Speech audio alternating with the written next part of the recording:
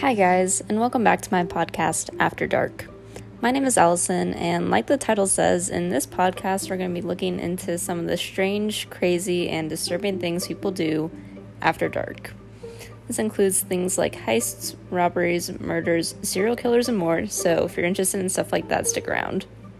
In these cases, we're going to be looking at where, when, and why these crimes were committed, and if the case was ever solved or if it remains a mystery to this day. Not sure exactly when this episode is coming out, but hopefully I'm getting better at managing these and it isn't taking too long. But with that being said, I actually did a poll for today's episode, and we're going to be covering the Jennings 8, or also called the Jeff Davis 8, which is a Louisiana case where 8 women's bodies were found in swamps and canals surrounding Jennings, Louisiana from the year 2005 to 2009, so a 4-year span. But hope you guys enjoy. It's actually a book called Murder in the Bayou, Who Killed the Women Known as the Jeff Davis 8 by Ethan Brown that investigates this case. And actually did like a little small 5-part documentary series based on the book and aired on Showtime, and it was just called Murder in the Bayou. But sadly, I do not have a Hulu membership, and purchasing and then reading the book and making this podcast would take a very long time. So to spare you guys from having to wait, I'm going to make this episode using good old-fashioned research.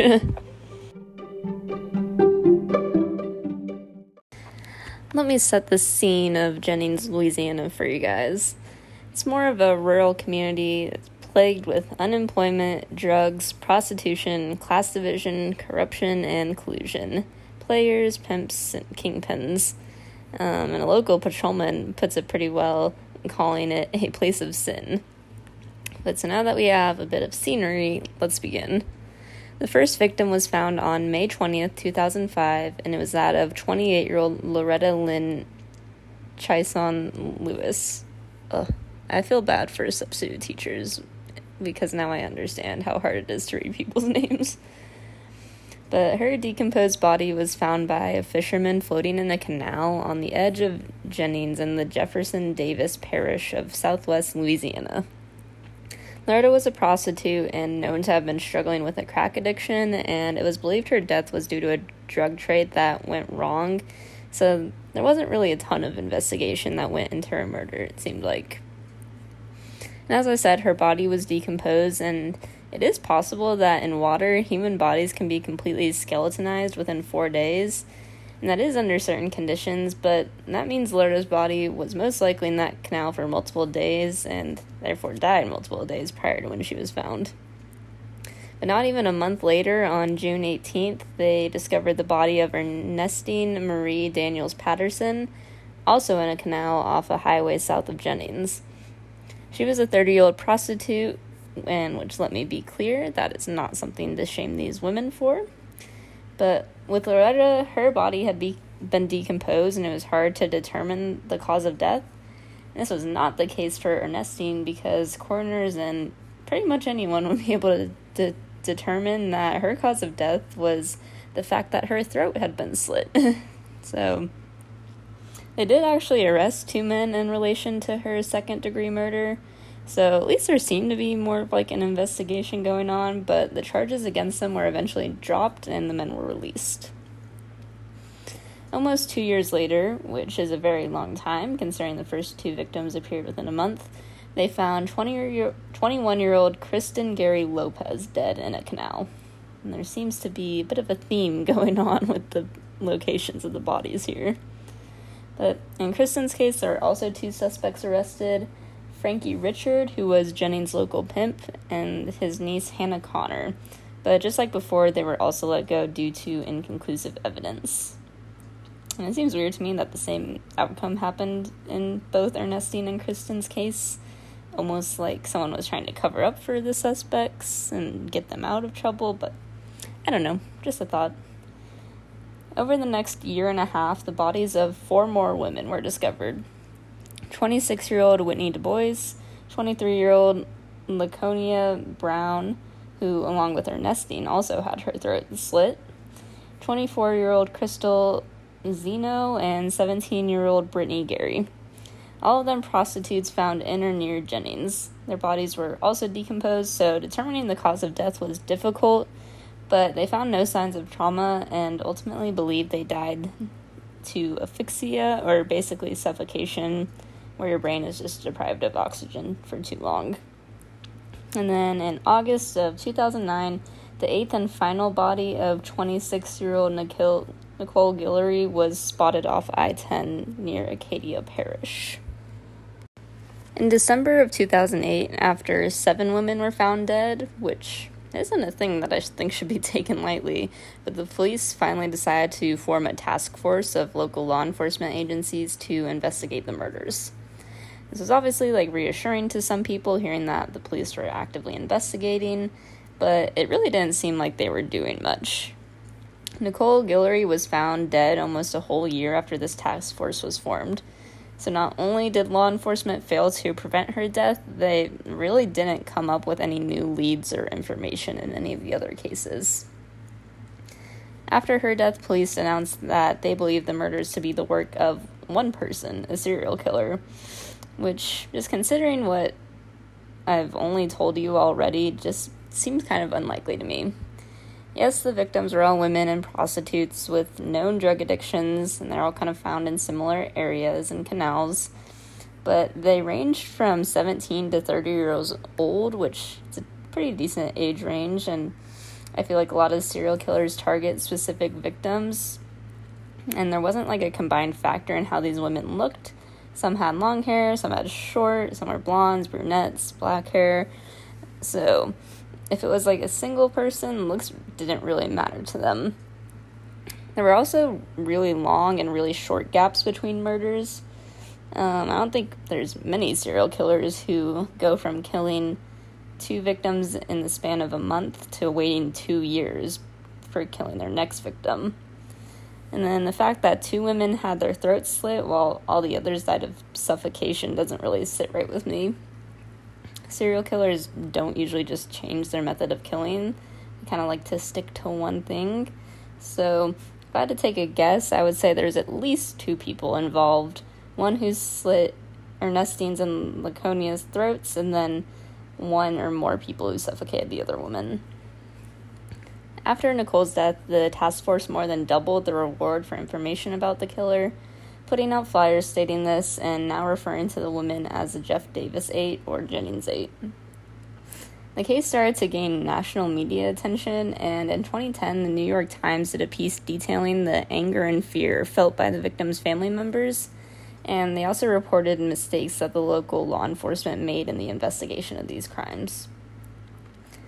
In the article, they stated how the chief investigator had bought a truck from an inmate who was a known friend of one of the victims, Kristen Lopez, and later a witness would see Kristen in the truck the day of her disappearance, which is pretty sketchy. But what's even more suspicious is that when they went to go investigate and then inspect the truck, it had already been completely washed and resold. And I feel like to anyone who heard that information, they would automatically consider him a suspect. But his only punishment was being fined and taken off the case and just put in charge of evidence at the parish sheriff's office. Which, I don't know, I don't even feel like he was really questioned or investigated that thoroughly. So, I don't know what this law enforcement is doing here in Louisiana. So I wasn't the only one who found this police investigation suspicious, though, because after reading that article from the New York Times, Ethan Brown, a journalist from New Orleans, decided to visit Jennings and conduct his own investigation in mid-2011. He did a lot of research, interviewing family members of the victims, possible suspects, officers on the task force, and also examined public records. What he found was a lot of evidence pointing to the death of these women not from a serial killer, but actually the work of a very big and complex cover-up by the police and other authorities. He found that the victims pretty much all knew each other and knew each other pretty well. Kristen Lopez and Brittany Gary were actually cousins, and Brittany lived with Crystal Benoit. I don't know how to say the last name, but she lived together with them for a bit right before her death. All of the girls kind of struggled with poverty, mental illness, addiction, and prostitution, and they shared their struggles with each other. They were all also police informants at one point or another. A lot of relatives told Ethan Brown that many of the girls seemed anxious or scared before their disappearance, and that they knew they couldn't rely on the police to protect them. More evidence of the police being pretty shady about all of this. Going back to 2007, 2 inmates gave up information to Sergeant Jesse Ewing about the truck Kristen Lopez was seen in before her disappearance, and details about it being sold to the investigator and then being scrubbed clean and resold. This was all on tape, and Sergeant Ewing started to become really suspicious of his colleagues, and he actually sent the tapes to the regional FBI office. And I don't know if the people in the FBI office didn't get the memo or whatever, but maybe there was an inside person in the FBI, I don't know, because the tapes just got sent back to the task force investigating the crimes, and then really soon after, Sergeant Ewing was fired, which totally does not seem like they're trying to cover their tracks. Like, if they're really innocent and not involved in the deaths, they would have just cleared their names right then and there when he became suspicious, but nope. The moment someone doubted them, he was immediately fired. Their sheriff, Ricky Edwards, who was supposed to be in charge and lead them, follow the laws and all those good things, that come with being sheriff, yeah, he was no better.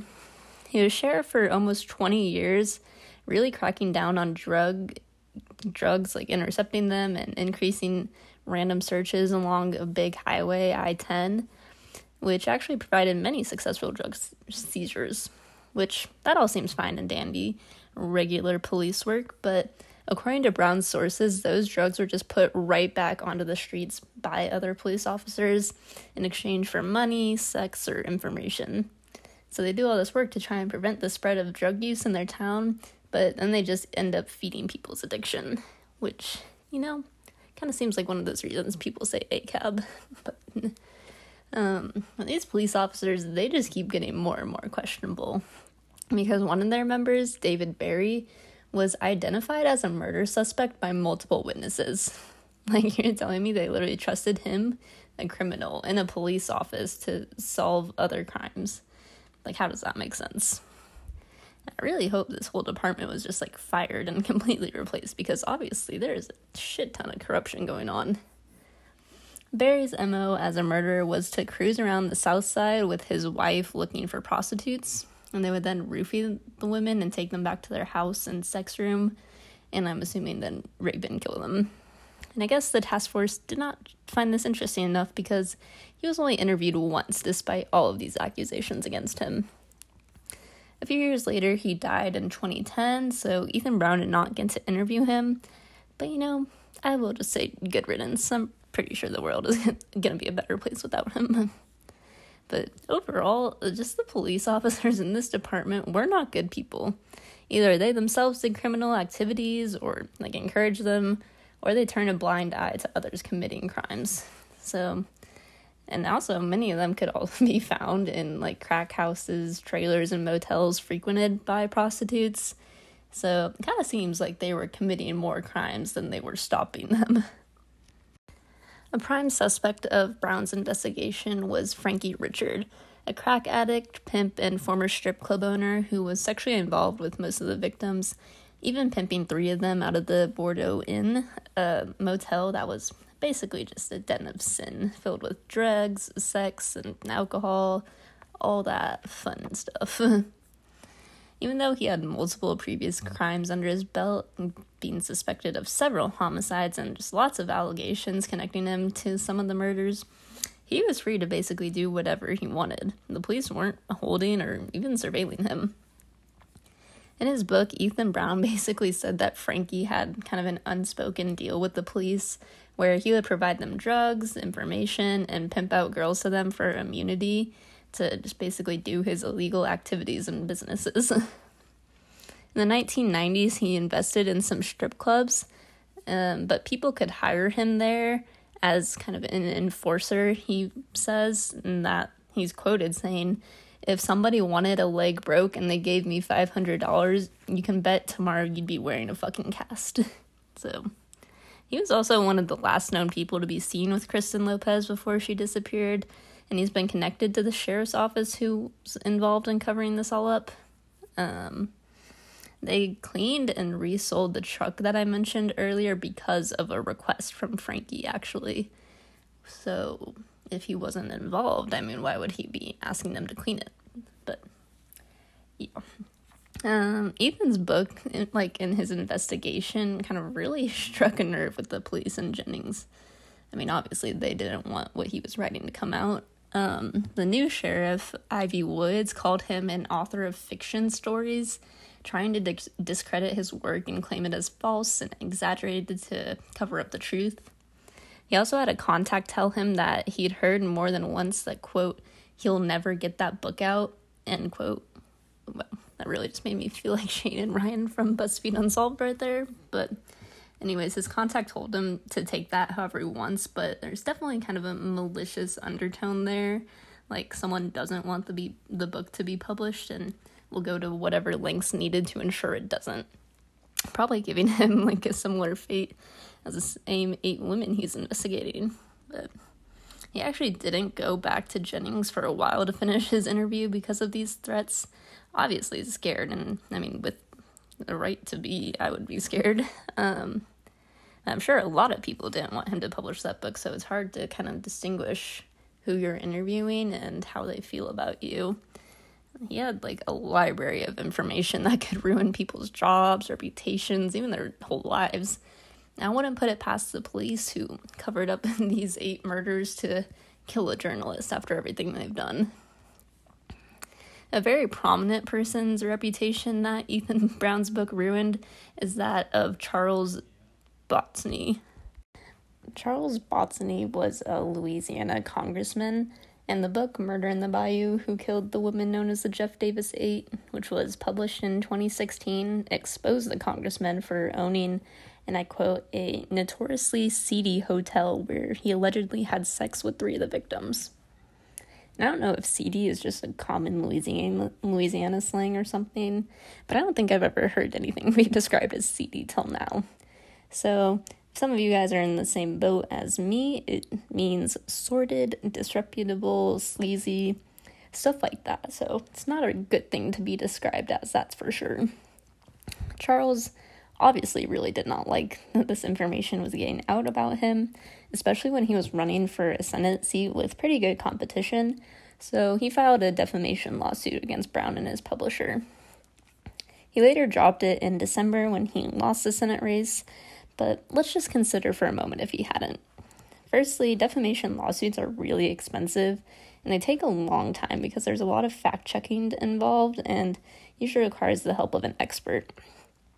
His lawsuit would basically be saying that what Brown wrote in his book was false and that he didn't own the hotel or didn't have sex with the victim, something like that.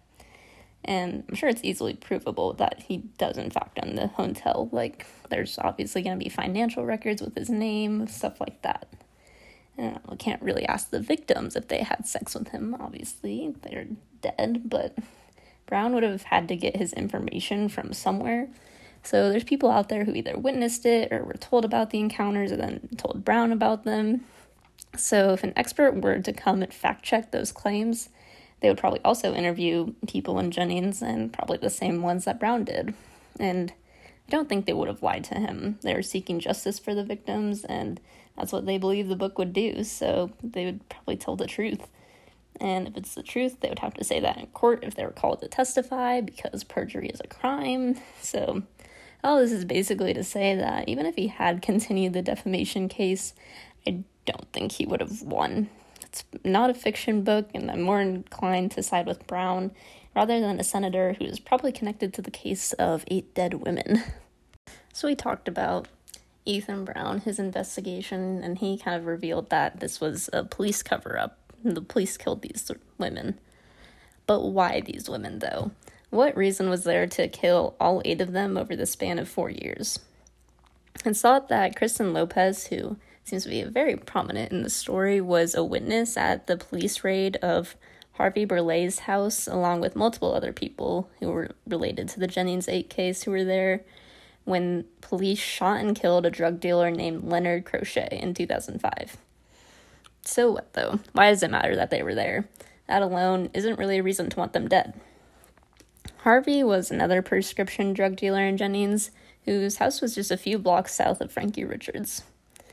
On the night of April 20th, 2005, the police, who had been tipped off by an associate of Harvey's that Leonard was refusing to traffic the drugs, raided the house, shooting and killing Leonard Crochet, claiming he was holding a gun and it was necessary for their safety.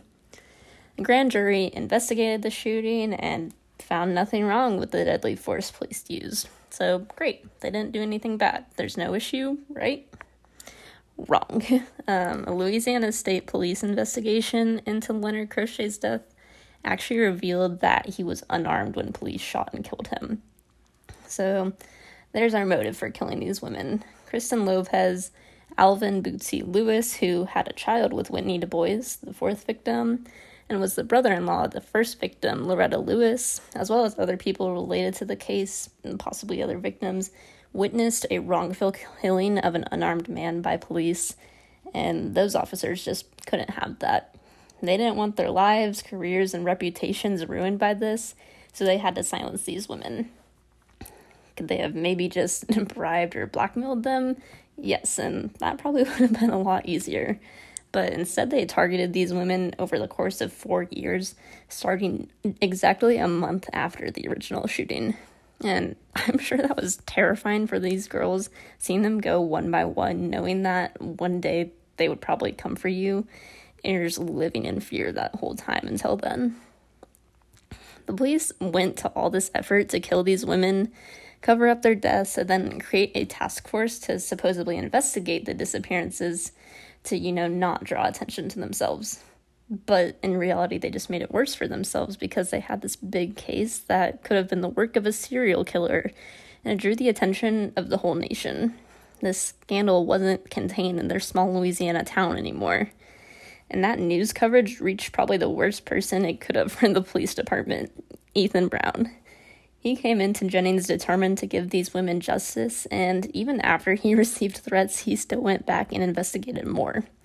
And then he wrote an article and a book about the case, and then a small series was produced about it, and suddenly everyone knows that this wasn't really the work of a serial killer. It's the case of corrupt cops trying to cover up their mistakes. On the exact same day that Ethan Brown published his book, which was January 31st, 2014, they discovered the body of 27-year-old Lacey Fontenot in Jefferson Davis town of Lake Arthur. And the police department denies any connection between her and the Jennings 8 victims, even though she associated with many of them. So could she be another victim? Who knows, maybe it should be the Jennings 9 case instead, or was her death completely unrelated?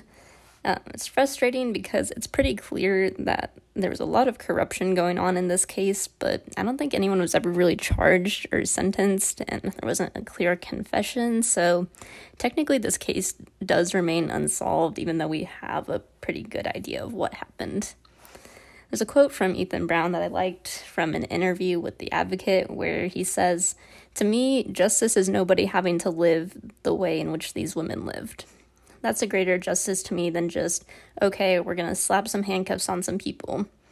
This is not to say that people didn't love him. It's to say that the way in which they lived this life so beyond hardscrabble. Where do I get a cheese sandwich today? Where do I rest my head today? That nobody has to live that way again. That's, to me, the true justice. And I sincerely hope that those police officers would live the rest of their lives filled with guilt and regret for what they did. And I hope everyone knows how disgusting of people they really are. And they don't get to hide in anonymity anymore. We see them and know what they did. It's not a secret anymore. Well, that's all I have for the Jennings 8 case. I hope you guys found it interesting. It's a little bit different than some of the other stories I covered so far. I did do a better job at managing this one with school, so hopefully I can keep that up, but just bear with me a little longer. The information I used in this podcast was taken from biography.com, Wikipedia, and 64parishes.org. If you like these episodes, these sources and any other sources that I've used before cover lots of other true crime stories and other topics that I highly recommend you check out if you want to. Once again, thank you for listening to my podcast, After Dark. My name is Allison, and I hope you all have a great day, and I'll see you in the next episode. Bye.